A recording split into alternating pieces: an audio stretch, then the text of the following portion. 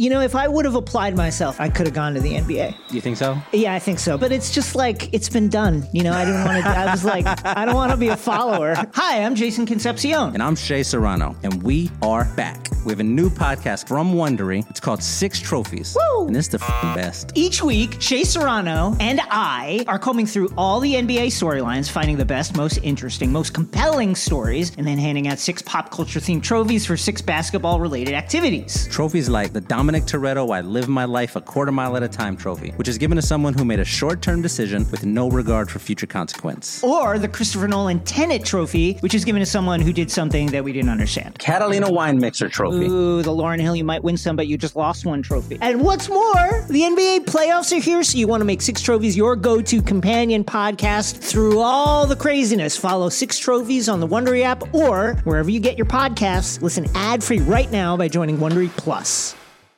Is Jaylen Brown being unfairly criticised? Let's talk about it on today's episode of Green with Envy.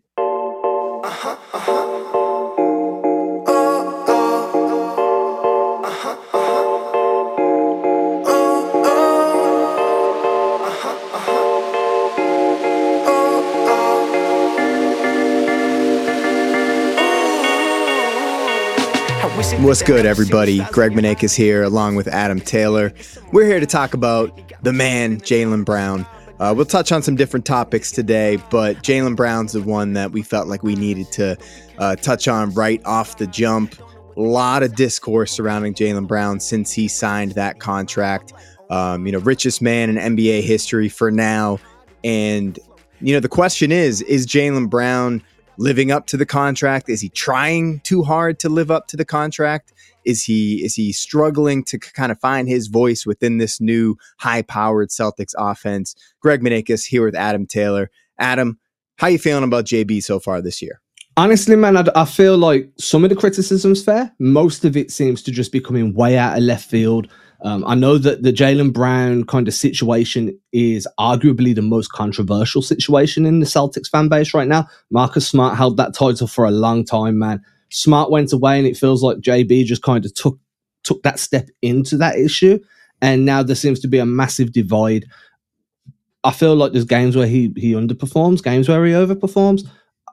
A lot of the criticism at the minute is based on that left hand, right? The turnovers, being the creation aspect of his game, or the lack of a creation aspect of his game. Personally, I've been on this train for a long time. I don't think the creation aspect of his game is part of his game. And I feel like what we're seeing this year is the coaching staff are asking him not to be that creating guy, to be more of a shooter, to be more of a slasher. And what we're seeing is there's a little bit of discourse now between people that believe that Brown's taking a step back because of Kristaps Porzingis coming in, because of Drew, and others that feel like he's being shunned out of that position, like he's not being given an opportunity to develop. I just want, where are you at this? Like, do you feel like he should be creating more? Is he creating enough? Well, it does seem like one of the things that they're going to when Tatum is on the bench is the Jaylen Brown and Kristaps pick and roll. The numbers with Tatum on the bench this year for everybody are not great. The Tatum's on-off splits are crazy, but it does seem like, although when Brown is playing with Tatum, he's definitely more in an off-ball role. It does seem like they're at least giving him some reps with Porzingis in the high pick and roll, and he does have a little bit of chemistry with Kristaps there. But overall, I do agree that JB is being asked to do a little bit less, in his role. And what are your thoughts, first of all, on the Kristaps and Jaylen pick and roll, and then just in general, with Porzingis, how do you think he's been affecting JB's play? Sorry, I've just pulled up the numbers here. This is with Tatum off the court, Jaylen Brown and Kristaps on the court, and then so there's only been 107 possessions throughout the season so far, with these two guys on the floor together and Tatum sitting on the bench.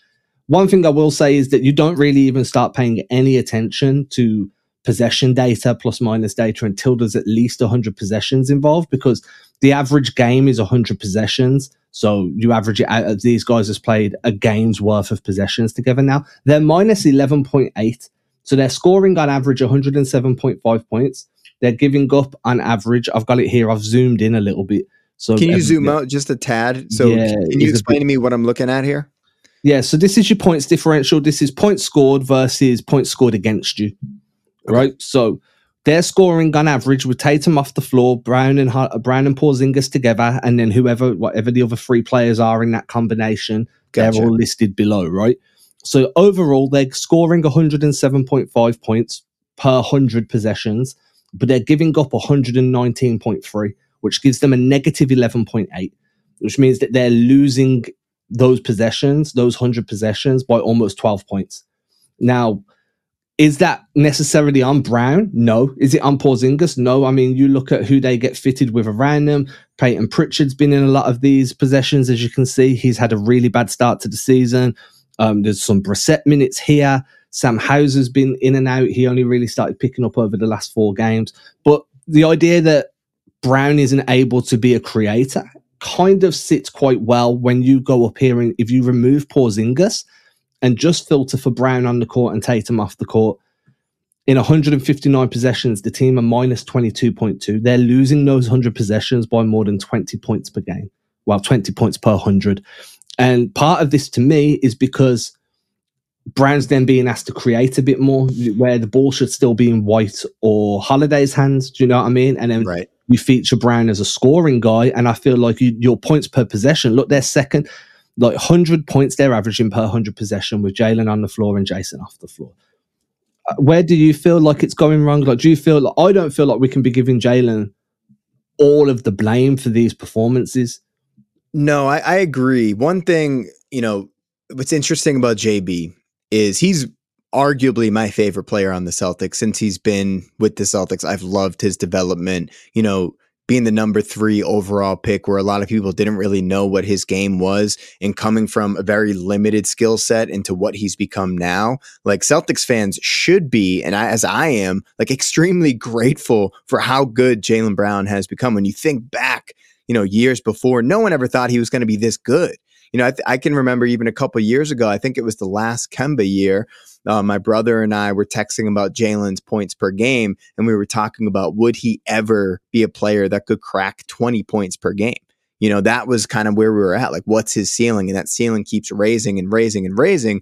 And now, because he's gotten this contract, it does seem like, with JB, everyone's expecting him to be as good as Tatum, and he's just not as good as Tatum, but he is very good for what he does on the court, which is score the basketball. He is limited in a lot of other areas of the game, but what I'm seeing here with JB is something that my brother and I were texting about the other night versus the Raptors, is when Jaylen Brown has the ball, right? A lot of times he gets into trouble when he predetermines what he's going to do, right? And I think that's what you're seeing a lot of times. You call it processing speed. I've heard you refer to it that way. Sometimes I think it's just like when he's in that high pick and roll, he's only kind of seeing the first couple of reads on the court. It's like a quarterback who's like just starting to get their reps, and they're not being able to read through their entire progressions and read through those progressions quickly, see the defense, and then the next level manipulate the defense. I don't know that Jaylen Brown is ever going to be to the point where he can manipulate the defense in a pick and roll, but if he can read the defense better and read it at a much higher pace, I think he could get there. Right now, I think he's seeing a couple of things, right? Coming off that pick and roll, basically what JB is able to see right now is, does he have the pop man? Which is why I think with Porzingis, it's working out well, because it's a very easy read, right? You come off, you get 2, and then maybe the help side wing defender comes over and takes away the pop pass, and then you would have to skip to the wing. Like, that's the next read. But really all JB is doing is he's either going, if he has an advantage off the pick and roll, or he's kicking it back to Porzingis off the pick and roll. And, for a couple of possessions here and there, I think that's enough right now out of Jaylen Brown. But if you want to get to a high level offense, you need to be able to manipulate. You need to be able to read. And I think that's kind of where it is with Jaylen Brown right now. He's not flowing. That's another term that people like to use. He's not flowing a lot out of the pick and roll. He's kind of just predetermining, I'm either going to pass the ball to Porzingis or I'm going to attack the big that's in drop. I like to view him as kind of like a Mac Jones in terms of do not say that. Do not say that. I mean, I was watching I had no internet yesterday, but I did have access to like my cable package. So I was watching the Patriots play the who were they playing? Was it the Colts? They were playing the Colts. Yeah, maybe Mac Jones' rookie year, but Mac Jones might be the worst quarterback in football this year. Well, maybe. But I'm not a football guy, but when you like can't make every read, processing speed's a bit slow. The first name that comes to my head is Mac Jones. Now, I want to be fair to Jaylen. We showed all the numbers, and I agree with what you're saying, by the way. I think that his number one option is always to drive coming off the pick and roll. He wants to attack the space. He's got that mid-range pull-up as kind of his like counter. So when teams do look to build a wall or look to trap him or hedge on him or dig, he can just go into a step back mid-range shot and be fairly successful there. And he does like that kind of behind the back dump off to the pop man. What we're seeing from Tatum this year, and it started last year, it's a lot better this year, is Tatum's recognizing guys 2 or 3 passes away out of a double. And we're seeing them big swing passes to the corners, those skip passes to the weak side. Brown, I feel like Brown is being a victim of the way we view the modern NBA, where being a point forward, a ball handling forward, is the pinnacle of being a forward or a wing. Now, obviously, Brown is playing as a guard. He's still a forward in my mind. He's a wing. But you don't always have to be that, right? A big discussion about LeBron throughout his career has been how he's more Pippen than he is Jordan, while Brown is more Jordan than he is Pippen, and there's value in both. I like to view it as, if you could take DeMar DeRozan, put him in a sports science lab and do some Frankenstein shit, you come out with Jaylen Brown. You know what I mean? He's like a hyperbolic time chamber version of what DeRozan was in his prime. But just to be fair, because I know people are going to say, well, you didn't show how the Celtics were doing when Brown wasn't on the court, and it would be disingenuous of us for not to do it. So this is just, and I'll show you the filter. The filter is Jaylen Brown off the court, every other player available, so whatever rotations are happening. The Celtics are 34.6 points better with Brown being off the floor than with him being on the floor. Now, again, this has got to do with rotations, combinations, who works well together. It's very easy to have a ridiculously high points differential when you've still got Tatum, Holiday, like Horford, Porzingis to choose from. But it is just indicative of the drop-off when Tatum comes off the court compared to when Brown comes off the court is so different. There's such a chasm of talent drop. So let's just talk through what we see on the screen. For our YouTube people, you can see it, right? For everyone that's listening on the pod, what Adam has pulled up here is the lineup data from Brown off the court on cleaning the glass. So it seems like if I'm reading this correctly, Adam, the most commonly used lineup with Brown off the court is Peyton Pritchard, Derek White, Jason Tatum, Sam Hauser, and Al Horford. Am I reading that right? Yeah, that's right. So that's the most common one, yeah. Okay, so talk us through this lineup data, the different lineups that are there, and which ones are doing well, and maybe which ones are struggling. Yeah, so the one that's struggling the most is Pritchard, Tatum as a 2, Hauser at the 3, Horford at the 4, and Porzingis at the 5. A double big with Brown off the floor. It's only been 17 possessions, so this data is so marginal. Doesn't even, in my opinion, doesn't hold any weight. But they are 52.9 points for 100, minus 52.9. They're absolutely god-awful. The only lineup that's worse than that is Drew Holiday, Tatum, Hauser, Brissett, and Cornette, which was minus 90. But again, the possessions were 5. It was so minimal. They extrapolate out to see how it would look over 100. The one you really care about is this one at the top, total possessions. So 200 possessions. So there's been essentially 2 games worth of minutes or possessions where Brown has been off the floor. The Celtics are 34.6 points. This is filtering for garbage time too, right? Yeah, which neither of these 2 guys are going to be on the court anyway, right? But yeah, it is filtering for garbage time. I don't think that you pay too much mind to this stuff, but this is the type of data that everybody's using to bash Jaylen Brown with. And that's why I thought it'd be good to share it, because everyone's like, well, when Tatum comes off the floor, it's a catastrophe. When Brown comes off the floor, everyone's okay. When in reality, it's more about Brown's being asked to do stuff that he's not good at. Do you know what I mean? Or not that he's not good, but he's not exceptional at.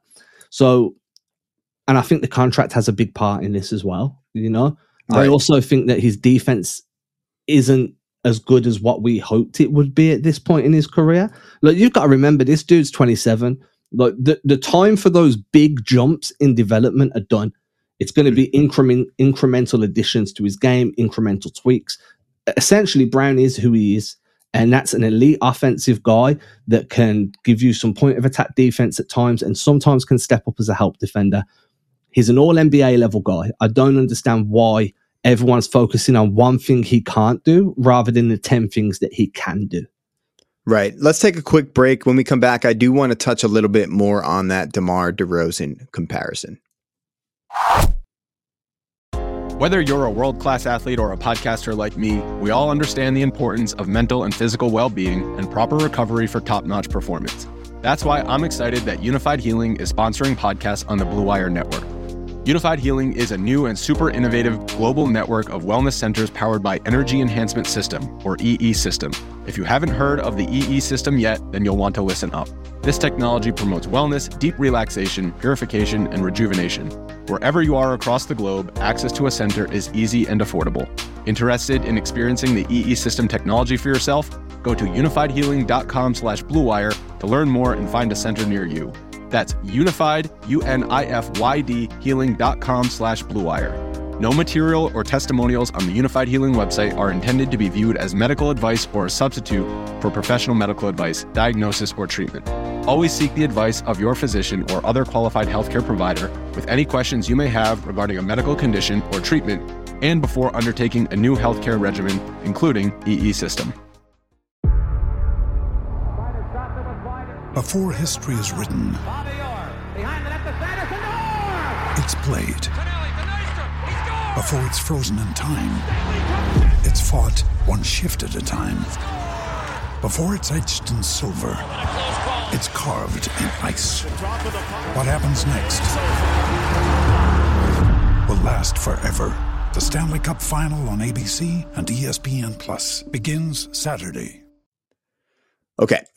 So before the break, we were talking about, if you put DeMar DeRozan in a sports science lab and tweak some shit and enhance some shit, you might come up with Jaylen Brown, right? And I do think that's a really apt comparison because before DeMar DeRozan went to the Spurs, where Greg Popovich really entrusted him to be a more point forward than what he was in Toronto, which was just a pure shooting guard, a pure wing. DeMar DeRozan wasn't making the reads that DeMar DeRozan is currently able to make, right? That's all about the reps that he was able to get in San Antonio, away from the national spotlight, where he was just able to develop that part of the game. So when we talked earlier in the podcast about Jaylen Brown kind of playing to his strengths, being a play finisher, as you like to say, I think that was a big debate last year, right? Is do we just say, you know what, Jaylen Brown, you're good, you're great at these things, you're a phenomenal off-ball cutter, like his backdoor cuts are unbelievable in transition, in the half court, in the empty side, he's able to go backdoor. Kristaps had that great pass to him the other night off the backdoor where he finished over Scotty Barnes. Jaylen's unbelievable at certain parts of the game.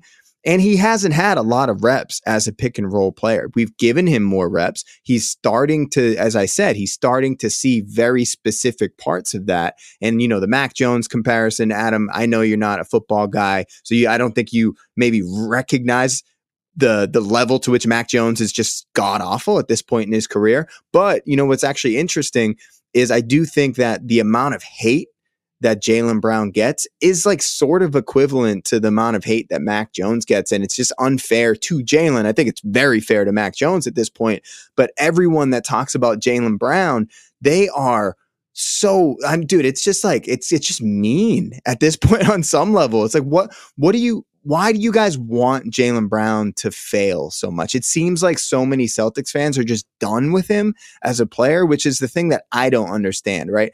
We can either one, turn him into the Super Saiyan DeMar DeRozan, or two, just have him become like a little bit more like DeMar DeRozan when he developed in San Antonio by using the 82 games to experiment more with Jaylen Brown in the high pick and roll. So maybe over time, you see these on-off numbers start to level out just a little bit more as the sample size increases. Because I do think Jaylen, if given the opportunity, if at the end of the year, Jaylen Brown can see the next two passes out of the pick and roll, not just the pass to Porzingis, right? If he can see that weak side, skip pass over the top to the corner, which Jason Tatum just started doing last year, and that was because he had more reps. If Jaylen Brown can get to that point by the end of the season, if we just commit to it and understand there's going to be a lot of bumps along the way without saying, oh my God, Jaylen Brown, we need to trade him. Like, let him develop this year in the high pick and roll. Or I think the other side of the coin is just, we have some really good ball handlers in Derek White and Drew Holiday. They're already pretty good at making reads and manipulating the defense off the pick and roll. Let's just keep JB in the play finish role. I think either way could work, but I don't think Celtics fans necessarily should be so goddamn angry every time Jaylen Brown makes the wrong read out of the pick and roll. If by the end of, maybe by All-Star break, if he's still making some of these decisions that he's making where it's like, hey, Jaylen, you predetermined that you were going to attack the big, you didn't see the help side off the corner, and you dribbled into three guys. Those are the plays that are a little frustrating where it seems like JB is like, I'm doing this and I'm either going to score over two people or I'm going to turn the ball over. And that's that's when I get frustrated with Jaylen Brown. So my biggest frustration with Jaylen Brown is I feel like he's the most sticky player in that starting five in terms of the ball can be pinging around. Tatum's looking for his guy. Porzingis is looking. Everyone's looking, but Brown's focused on attacking, right? And sometimes I feel like the offense stagnates when Brown is hunting his shots. Mm-hmm. And that can happen in wins as much as it can happen in losses.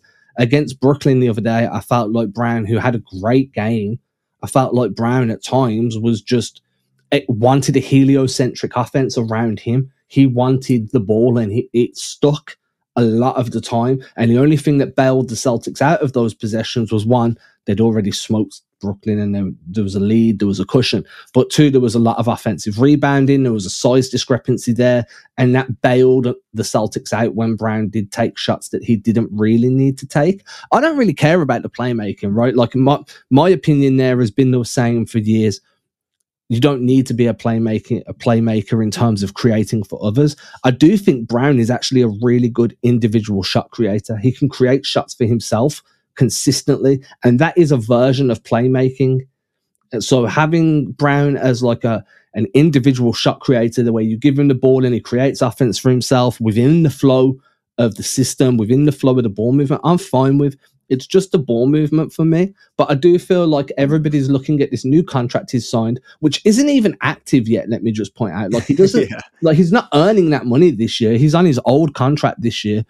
But because he signed such a big deal, everybody's expecting this like wild return on investment, and that's not really how it works. And I do just think that the I wouldn't say hate, but like the criticism is largely unwarranted considering how he's playing this year. He's had a few bad games, and I get it. You want consistency off one of your stars, but it's no longer a two-star team. Mm-hmm. So that consistency is kind of negated a little bit because there's four other dudes that can go out there and give you 40. So I get it, but I do feel like it's a little bit too far. I feel like we have gone a little bit too far in the Jaylen Brown hate. Yeah, another thing I think we can probably wrap up the JB conversation, in the next couple minutes. But one other thing I've seen a lot of people put out there, my brother, who I respect the hell out of, he knows maybe more about basketball than I do. My coach from high school, Brendan Smith, who's like a really big AAU guy in the Boston scene. Two guys that I really respect their basketball opinion do not like Jaylen Brown. They just really don't like Jaylen Brown. They're kind of out on Jaylen Brown, Brendan more than my brother Charles. Now, one thing that Charles texted to me, and I've seen many people put out there on Twitter, is the idea of Jaylen Brown kind of being a front runner when the game is going well and when he's really feeling it. He can get hot and he can go crazy. Like in the Raptors game, the Celtics started pulling away a little bit, and in the fourth quarter, Jaylen had the dunk fest. He had 3 dunks in the last 12 minutes he was on the court, and he was just cooking people in the entire second half. And it was when the Celtics were up and there wasn't too much pressure on Jaylen. Now, what's it going to be when the Celtics are in these tight games against high level teams?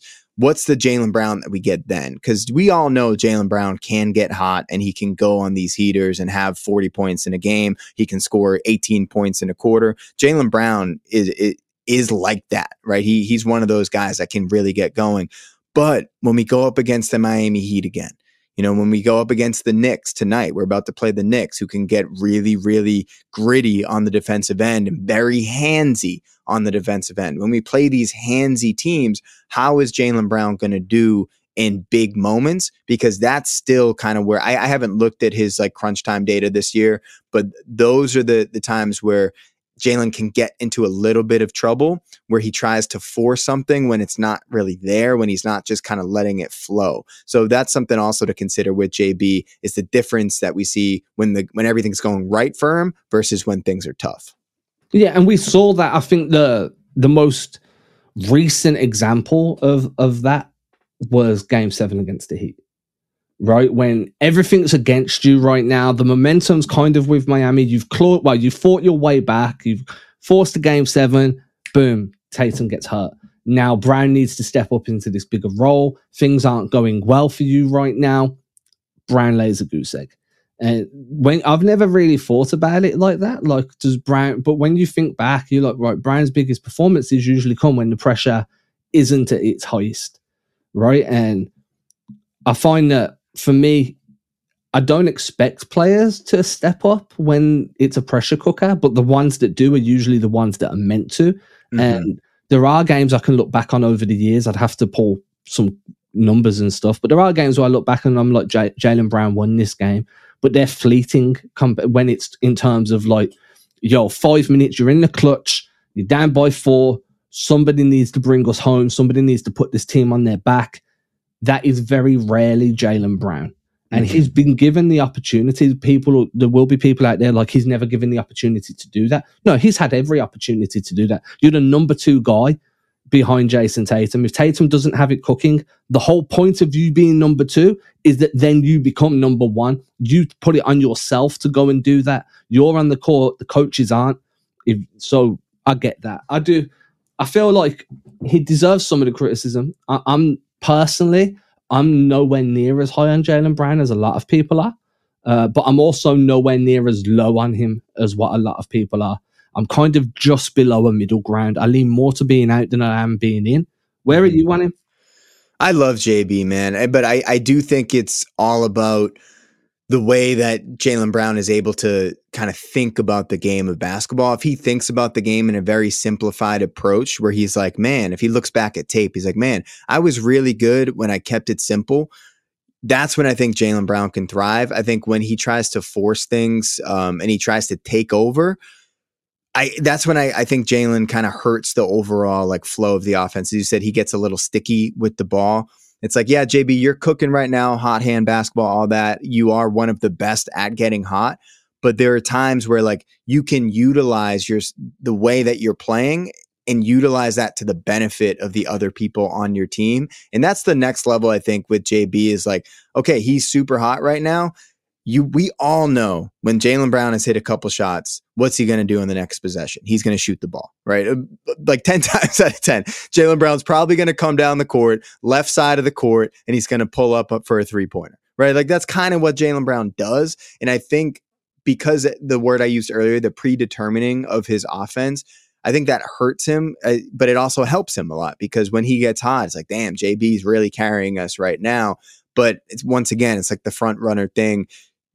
Can you do it when you're not necessarily feeling it?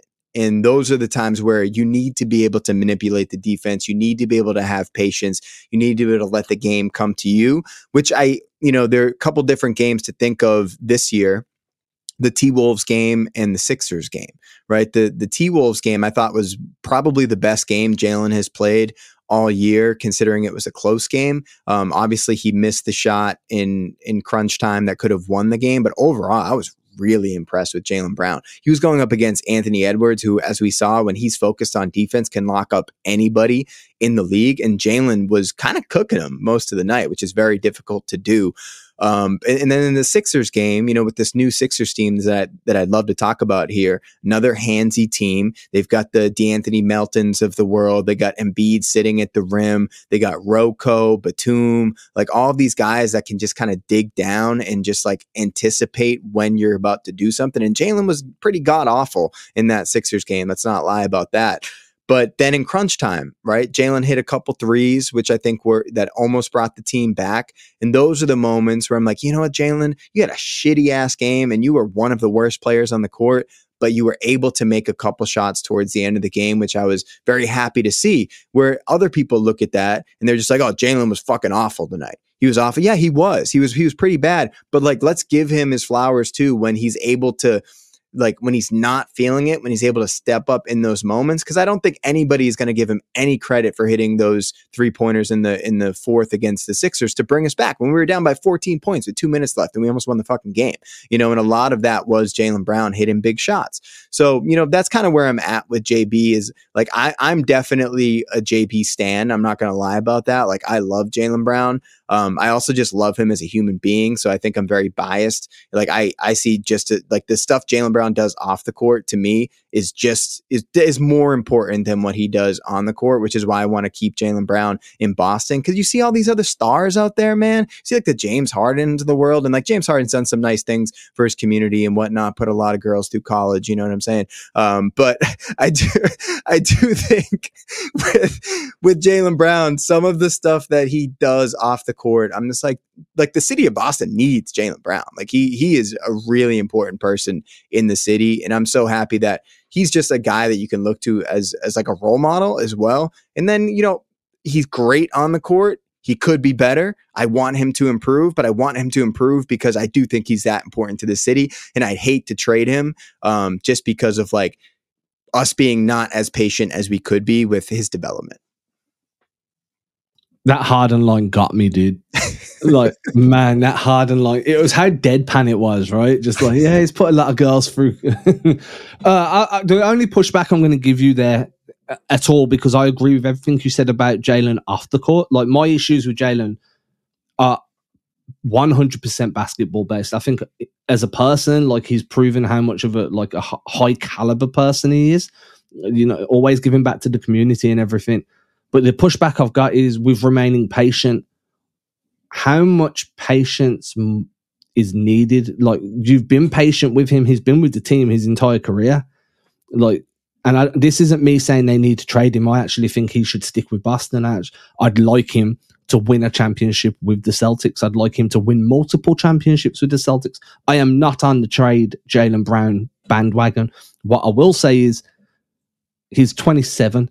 He joined the Celtics when he was, 18, 19? Yeah. You know what I mean? Like, that the patience has been there. He's been given all the time in the world to develop. What we're seeing now is there's one very specific area of his game that hasn't developed. And for some reason, everybody focuses on that one area. And I feel like he does so much more in the grand scheme of the game that we can forget about that one area of struggle. But we've been through that, you know? Yeah, I know you want to touch on the Sixers. No, yeah, but I do think that with JB, you know, like the patience that I'm talking about, it's really this year. Like, I want us to give him more reps with Porzingis. He's never had a pick and roll partner like Kristaps Porzingis, right? Neither has Tatum. So I do think that allowing him to develop that chemistry with Porzingis that you've already seen Porzingis talk about, you've seen Mazzulla talk about it. Like, they're developing a chemistry that the two-man game, you know, if it becomes dominant enough, that's something that you can lean on. You know, if we go to another game 7 against Miami, right, and Tatum sprains an ankle again, like what are the Celtics going to do? What are they going to be able to rely on to generate baskets? And if they can develop a real chemistry, and if that two-man game becomes difficult with JB being able to even like do some get actions with Porzingis, you know, not just him coming off as the ball handler, but throwing the ball to Porzingis and coming off the screen like Denver does with Murray and Jokic. Like, there are a lot of good things that can happen if we remain patient with the development of those two guys. That's kind of what I'm talking when I say the patience, not necessarily just saying, hey, JB, go just stand in the corner and then come off of pin downs and backdoor cuts and all that. Like, I want JB to be entrusted to do a little bit more this season. And if it doesn't work out and he proves that he's just not really capable of making those reads, at some point we have enough on the roster where we can say, JB, like, you know what? This season ain't the season. You can just stand over here and like do your business over here and let Drew Holiday run pick and roll. Let Derek Wright run pick and roll. Let Jason Tatum run pick and roll. Okay, that's completely fair. I mean, I was speaking on Twitter the other day about this, well, typing, I should say. I wasn't technically speaking, where running DHO actions is something that a lot of high-level teams do consistently. You have Miami feast, absolutely eat people alive with those elbow DHOs between Bam and Jimmy. Yeah. Denver do a lot of DHO actions on the elbows, a lot of elbow actions where they have kind of like a rip screen where they have an entry pass followed by a rip screen, and then you get a slasher coming downhill receiving the DHO, and then you'll have Jokic kind of like slow roll for the dump off or whatever. The Lakers, when they had their surge last season, a lot of handoff actions. Finding ways to incorporate Brown into those as the slasher could be another way to unlock him as a playmaker, because defenses are going to collapse. All he's got to do is jump and make a read out of the jump, swing it across. You know, there are other ways, like you said, handoff actions, get actions. It doesn't just need to be high pick and roll and flow. Right. And you know what's interesting, that what you just said about that is like, we were talking about this earlier. If Jaylen Brown has 1 or 2 reads to make, he can make those reads. He's very capable of doing that. It's just like the manipulation of the defense. So if we do get him in those actions and all he has to do is see the pass to the strong side corner, right? Jaylen Brown can do that. Jaylen Brown's is capable. Yeah, he's more than capable of doing that. And it's just, you know, you can put him in a position to succeed as a playmaker just by saying, right, we're going to move the pick and roll to the side. We're not going to use a pick and roll. We're going to use a DHO on the elbow, and we're going to set you a screen to come off. And you can create for yourself or for others out of this instance. Maybe it's not so much that Jaylen Brown's not a great initiator as he's just not great at running a pick and roll. There's other ways to help him succeed there, but it does mean tweaking the way the offense is run. Yeah, and if you go empty side pick and roll, right? Like which they've done a lot. Right, that cuts down a lot of the reads that he has to make. So I do think that that's something to consider. Okay, we did 35 minutes on Jaylen Brown. We're going to take our last break of the podcast. When we come back, I do think we should talk about what's happening in Philadelphia, because Tyrese Maxey, my God. Okay, we're back. Tyrese Maxey last night went for 50 points against the Indiana Pacers. And it does seem like anybody can kind of get off against the Pacers. But one thing that I'm definitely concerned about is the Maxey Embiid pick and roll. Towards the end of the game last night, Adam, Joel Embiid, who also had 37 points on his own, so they had 87 points between the two of them, speaking of two-man games. Joel Embiid, who by all accounts has kind of been a little bit of a selfish teammate over the years, was looking to get Maxey his 50. The last couple possessions on the court, he was very excited when Maxey scored 47, and then he demanded the ball at the top of the key to go dribble handoff with Maxey to get him open for one more three-pointer to get 50, and he was elated to see Tyrese Maxey get to that 50. So the chemistry that's building in Philadelphia and the confidence with which Tyrese Maxey is playing this year, I'm kind of scared. I'm not going to lie. I don't know if you saw it, man, but to begin the season, I think it was during training camp, during preseason, Embiid was asked what the biggest difference was between Nick Nurse and Doc Rivers. Did you see that? Yes, I did. So, Embiid's answer was, well, Doc was very much isolation and Nick Nurse is very much team-centered. He wants the ball to move. He wants everybody to be involved. And we're seeing that with the way that Philadelphia are playing, right? So, like, when you look at how Embiid has been quote-unquote selfish throughout his career, a lot of the time that's been the scheme as well as his own desire to be the number one guy. Now he's got a running mate in Maxey that isn't like Harden, where he's came in and demanded the ball, demanded the shots. Maxey is literally evolving into an elite guard. And I feel like his relationship with Embiid has been developed over the years. You know, Maxey came in as a rook. We don't know what the behind the scenes kind of friendship with those two has been like, or how that's developed in the last couple of years. But now to see Embiid kind of looking to set Maxey up for 50, looking to feed Maxey, and seeing how well Maxey's game blends in with Embiid, you know, the speed versus the power. Maxey can drive, draw, kick, Embiid's open. Embiid can low post, draw, kick out, Maxey can hit the shots. Everything just feels like, and I've seen people joke about this, but it's kind of like a Kobe and Shaq pairing in terms of just dead-eye shooting and with some, like, you know, physicality, and then a big man that just dominates on the post. The only difference is, obviously, Shaq was more physically dominant. Embiid can hit middies, can shoot free throws, can stretch the floor. A little bit more finesse despite having the physical profile. You know, it's interesting. You talked about their relationship. They interviewed Embiid after the game, and they were talking about what Maxey kind of brings to the table. And he was talking about like Maxey's energy and his infectious personality when he shows up in the morning. He was like, when Maxey gets into the facility, he's smiling, he's bubbly, he's full of energy. And Embiid's like, that's just not me. Like, I'm not like that at all. But this guy, every day, he brings the same energy. And you can see that joy that Maxey plays with on the court. He's always smiling. He's always bouncing around. And it's scary to see. You know, with Harden, last year when we played the Sixers, I would have been really disappointed if the Celtics lost to the Sixers because I didn't think that team really had any chemistry. And you see the team so far this year without Harden, without all the bullshit that James Harden brings to the table, and they're just able to play free, and they've empowered Maxey to step up into this new role. As we've talked about, Sam Cassell was saying, this dude's ready. This dude's ready. Like, he was saying that when he was on their staff. And Maxey definitely looks like he's ready. And when the Celtics played the Sixers the other night, although Maxey didn't necessarily get off to the point where he's getting off against other teams, I had a text message from my buddy Mark, and he said, we got 6 months to solve the Tyrese Maxey problem.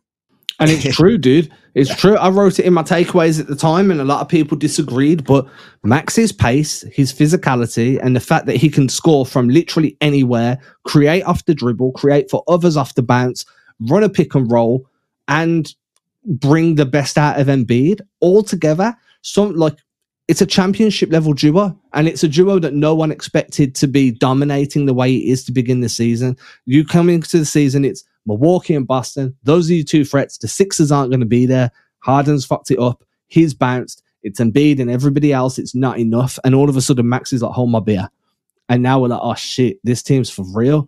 And figuring out a way to slow down Maxey is going to be key, because Nick Nurse, I think, I wouldn't say he's a better coach, but he is at this time in modern NBA. Nick Nurse is a better coach than what Doc Rivers is.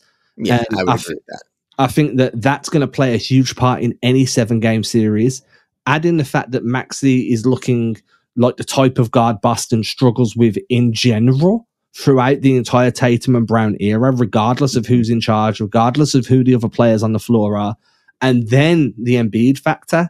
Man, it's going to be tough. You've got to figure that shit out, and you've got to win the next few games against them in the regular season just to get that mental advantage, just to continue living in their heads, because that does play a part once you're in a postseason series. Yeah, and speaking, going back to our guy Jaylen Brown, there was that one possession against Maxey late in the game against Philly where he blocked Maxey's mid-range shot. You know what I mean? Like, we need to find somebody on the team that gives Maxey some issues and that just makes him uncomfortable on the court, because that was a moment out of JB. We talked about the 3-pointers he hit, but that was another big moment where he blocked Maxey, and no one really gave JB credit for that. Those are those plays that really energize you, man. They breathe life. Absolutely.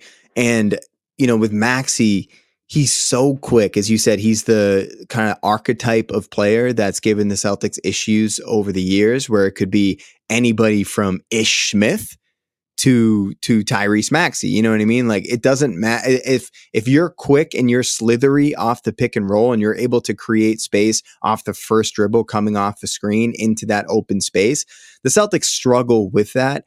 And I do think that we have the type of defense that could give Maxey issues. If we sit in a drop, not a deep drop, I probably wouldn't go deep drop against Maxey because he's such a prolific floater, floater shooter and mid-range shooter. But if we have somebody chasing over the top with length, like a Tatum, like a Brown, we have Drew Holiday, we have Derek White, we have all of the guards that could do it, and then we have Porzingis sitting in drop, there is definitely the ability to do that. One thing that has kind of got me thinking is the matchup so that we can kind of switch those actions, right?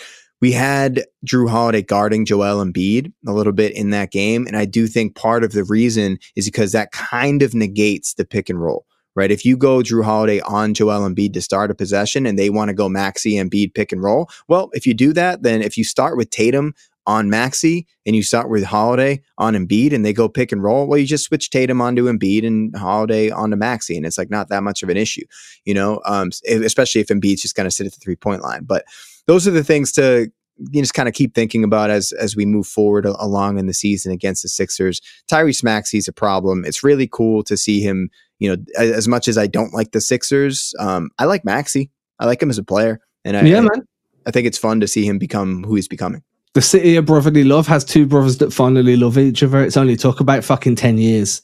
You know what I mean? Jesus Christ. How many times have they been trying to do this? I will say, look, I remember when Maxey was being drafted and I was talking to Brendan Nunes, shout out Brendan, and he was like, yo, one of the biggest comps Maxey had coming out of college was like a bigger, stronger version of Marcus Smart. And I was like, dude, I don't need that on the Celtics, man.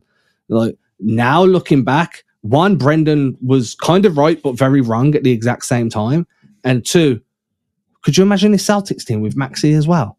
If they'd pick, like, it's just crazy, dude. Yeah, Maxey is really developed. He's an all-star again this year if he keeps playing this way. Definitely.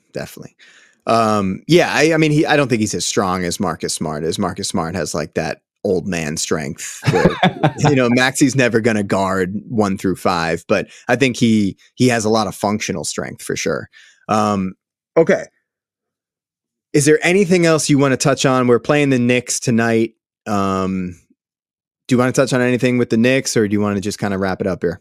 Yeah, so I'm easy either way. I mean, we can talk about Mitchell Robinson, but I've sent you a message earlier about a whole episode idea of that, which should be good after the game because we'd have an additional sample size. Yep. I will just say that the Knicks have won 3 straight. They beat the Clippers, which isn't hard since James Harden went there. Shock, horror. They beat the Wembanyama Spurs, and then they beat the Hornets. So they are on a 3-game win streak, but if we're being serious with ourselves, those were 3 games they should be winning. But they're going to come in with more momentum, a little bit more of a feel-good factor. Julius Randle's still struggling from the perimeter, so expect him to be doing more on the post-up. Jalen Brunson, again, is Jalen Brunson. I'm not worried, man, but I do think that New York are going to be feeling themselves coming into this game, and it might be misplaced confidence. Right. And the Celtics are finishing off a homestand tonight. So I expect the Celtics to get the win before we head out on the road. We can hold off on the Knicks conversation. Okay. Well, we can kind of wrap up the episode there, get this up for everyone to listen. Those of you that are tuning in on the pod, make sure you're subscribing to our YouTube channel as well. Go watch this on YouTube. We had a lot of stats pulled up today that you could kind of reference there. And in general, we're going to be putting out a lot of great content. Adam's got some plans for more stuff going up on the YouTube channel. Shout out to our guy, Will. We miss you, buddy. Can't wait to hear your stories from attending the first ever NBA in-season tournament game at TD Garden. And with that, we're going to play you out with some music from my band down here in Austin, Texas. We are called Black Sheep Optimists, and this one is called Get This High. Peace, everybody. Love you. Every time I get this high, I lose my mind. It don't take much no more until I hit the floor. Every time I get this high, it's you I find. It don't take much no more till I'm at your door. You cut me to my core, baby. What can I say? You got me on the floor, you know I came to play. I know I shouldn't, but you seem to take my pain away. And every time I score, Jason Tatum fade away. I close my eyes and I'm floating in your river.